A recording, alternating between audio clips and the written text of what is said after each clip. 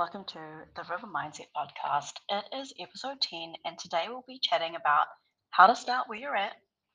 I don't know about you, but I have found myself in countless situations where I want to start a new habit, a new hobby, a new health goal. I start off really excited and go 100% only to fall off the wagon and beat myself up, feel discouraged and disappointed that I couldn't keep the momentum going.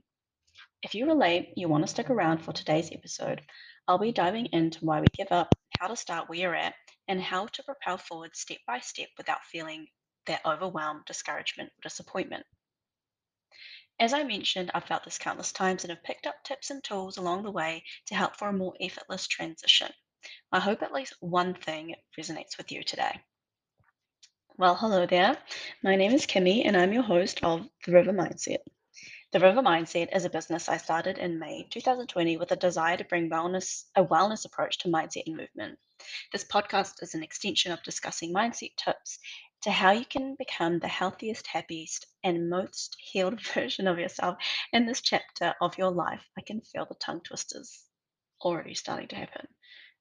Apologies in advance. I'm so excited that you're here and part of this community and can't wait to connect. And you can do so on Instagram at the River Mindset or on a TikTok at the River Mindset _. Send me a message and let's connect. Okay. Have you ever had that feeling of getting really excited and motivated to start working towards something new? Maybe it's a new hobby or within an existing activity you already have. Maybe it's to cook, learn a new language, go socialize more, or you sign up for a nature walk club. You start full guns blazing, ready, committed, and you've invested mentally also until something pops up, your motivation fizzles, an unexpected life happening interrupts, you've lost the excitement. So you quit. You don't show up, you give up. You tried, you feel like you failed. So you don't try again. It's all or nothing, nothing at all. To be honest, I've had someone close to me saying they've observed me doing this as a pattern. And again, to be honest, as much as I initially wanted to be in denial, and I was in denial for so long, they were actually right. I would have this habit and tendencies to start off really excited about something and committed to something only to fall off the wagon when I felt stuck or I didn't see progress in a shorter enough amount of time, or I would feel discouraged because I felt like I wasn't, yeah, progressing quick enough, or I was comparing myself to other people. I could only admit this when I was ready to acknowledge this part, my part in this pattern. So, why and how do we end up here? Why do we give up? Oh my gosh. Excuse me, my voice. Why do we give up and hold ourselves back from starting where we're at and going again, picking up where we left off? Let's break it down into two possible reasons that I think that are at the top. Number one, we set too high expectations for ourselves. And number two, we don't allow ourselves the grace and time to suck at something before we get better at it. So, number one was we set too high expectations for ourselves. We can do this often because we're inspired by someone or something that may have been the catalyst for us to start this new hobby, habit, or health goal, whatever. We see the end, their end, or wherever they're at, but we're at the start. We can often get excited by starting something, thinking we will reach a certain destination sooner rather than later. We get impatient. We think after 4 days, after 3 weeks, why don't I see any results? Why am I not there yet? I'm not doing enough. I'll never be able to get there. All those kind of ruminating thoughts. When we set too high expectations for ourselves, we'll often tap out. We don't like the feeling that comes with not reaching that feeling, goal, or standard sooner. Guys, to be honest, we are so impatient. We are living in a microwave generation where things come and change so easily. We have this immense privilege that we have things at our fingertips, literally, with fast food, takeaways, social media, Netflix.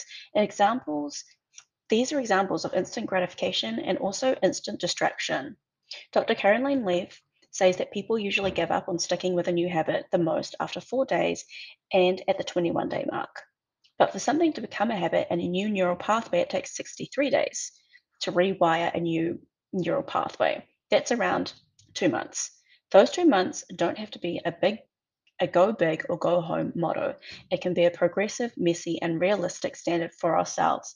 And a lot of this will have to do with our self talk in the midst of us trying and trying again, and starting with where we're at, which we'll talk on a little bit more later. The other reason why we tap out is because we don't give ourselves enough grace and time to suck at something. I mean, who wants to suck at something? Who likes the feeling of sucking at something? Honestly, I really don't think anyone likes that feeling, but it is a part of the process. And I know for me, I hate that feeling, but we may give something one chance, 1 month, 1 year. Why do we put a cap on our growth? Yes, it may be to work towards a goal, but when we don't have the systems within that, we will most likely fall off the bandwagon. We put a cap on our capability, we put a cap on our commitment. We will never be able to rise above the limits that we set for ourselves. Oh, I just made that up. That was off script. Okay. There's a theory that I've been hearing a lot lately, which is delayed gratification. That we may suffer now, but it's like planting a seed, knowing that we're going to be a fruit or an investment.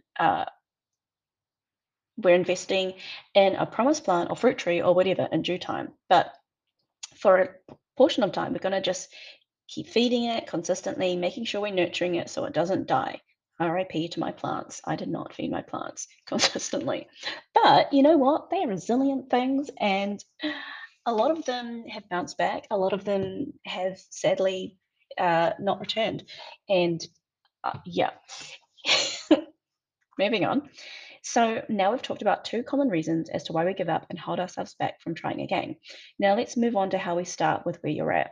Okay, so again, whether you're starting fresh with something new or you're picking up where you left off with an existing habit, hobby, activity, house goal, whatever, how do we get back up when we may be feeling like we've just we'll just rest and never start again, or we'll just, lay in a pity party or feel super down about losing momentum. So here are my top two tips. Number one, don't try to change everything at once. Start small and start consistent.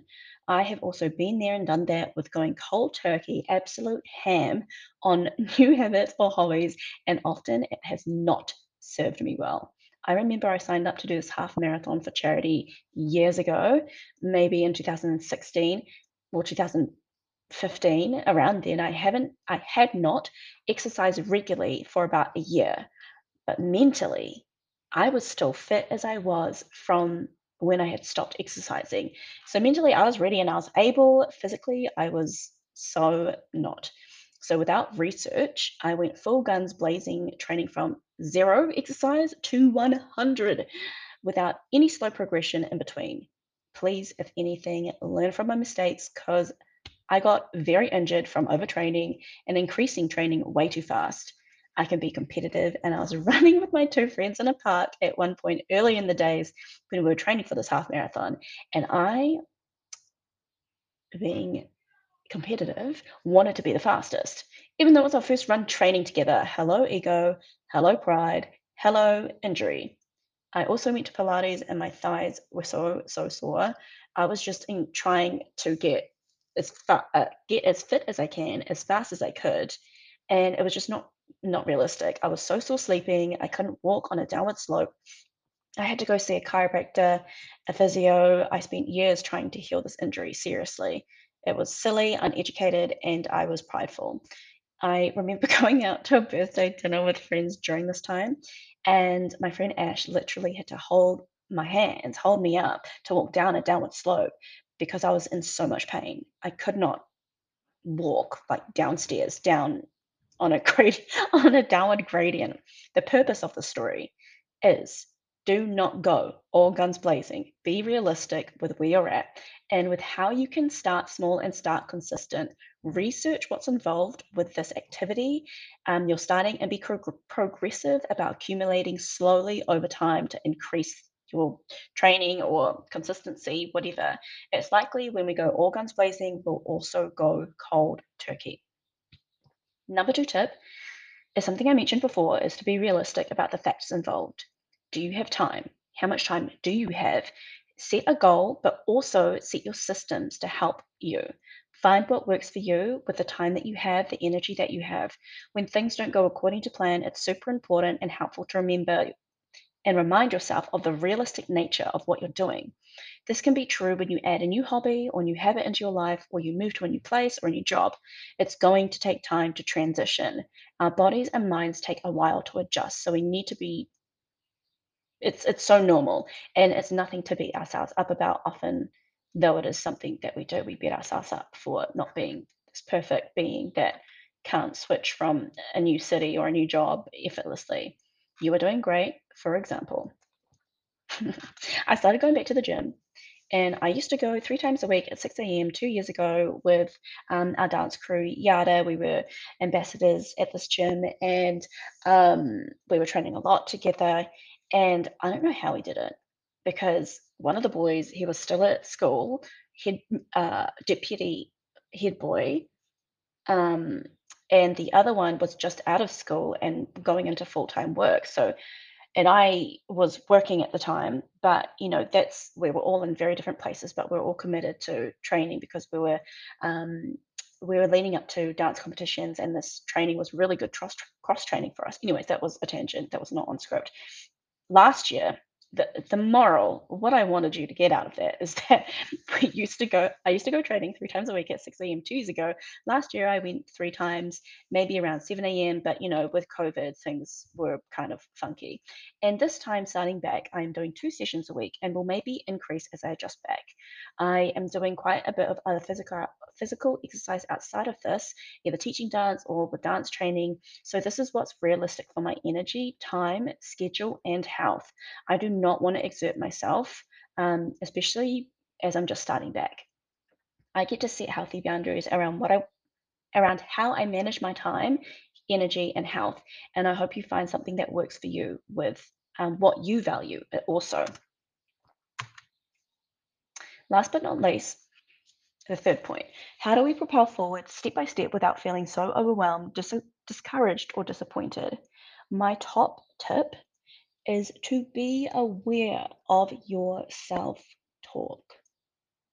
Honestly, I got called out on this recently by someone close to me, and it was humbling.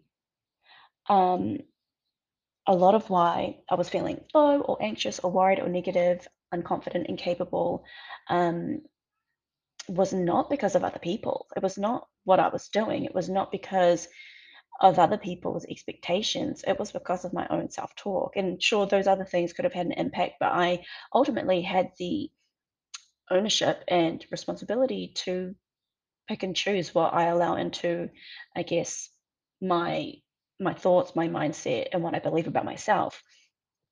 I was not aware my self talk was so negative. I was speaking to myself and over myself in such a poor way, but really, it's such a game changer when you start to just progressively change this and become more aware of this.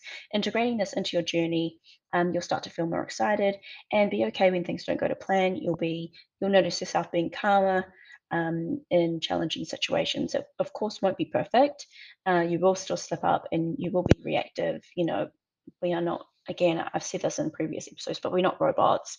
Um, we're still healing from stuff, and we're still, we have emotions and triggers. But awareness to your self-talk is the first step, and then it is reframing those thoughts and being realistic with what's coming up in your mind, and assuring yourself your efforts are valid and celebrated. Well, that is us for this week. As Ronan Keating said, life is a roller coaster, just gotta ride it. I don't know why I picked out that lyric, but it just seemed fitting. It will have Life will have its ups and downs, unexpected twists and turns. We might pause and rest somewhere to then plummet into a scary situation. But like a roller coaster, you trust that you'll be safe, that it's exhilarating, and that at the end of the ride, you'll feel the adrenaline, have enjoyed it, hopefully. Scream if you must, take some friends with you, let go. We start where we're at, knowing that you can start where you're at. There doesn't need to be any prerequisite, there doesn't need to be any high expectation, there doesn't need to be fear of not being good at something straight away. There doesn't need to be assurance of what everything looks like. When you jump on that roller coaster, you don't know what twists and turns may come until you get on. You don't know what it will feel like until you get on. So jump on, take a step forward, buckle up, and enjoy. If this helped you in any way, you can help me by writing a review or sharing on social media or sharing with a friend. Every bit of help like this helps to push this podcast forward to more people that it may also resonate with. Until next week, my name is Kimmy, and you've just listened to another episode of The River Mindset.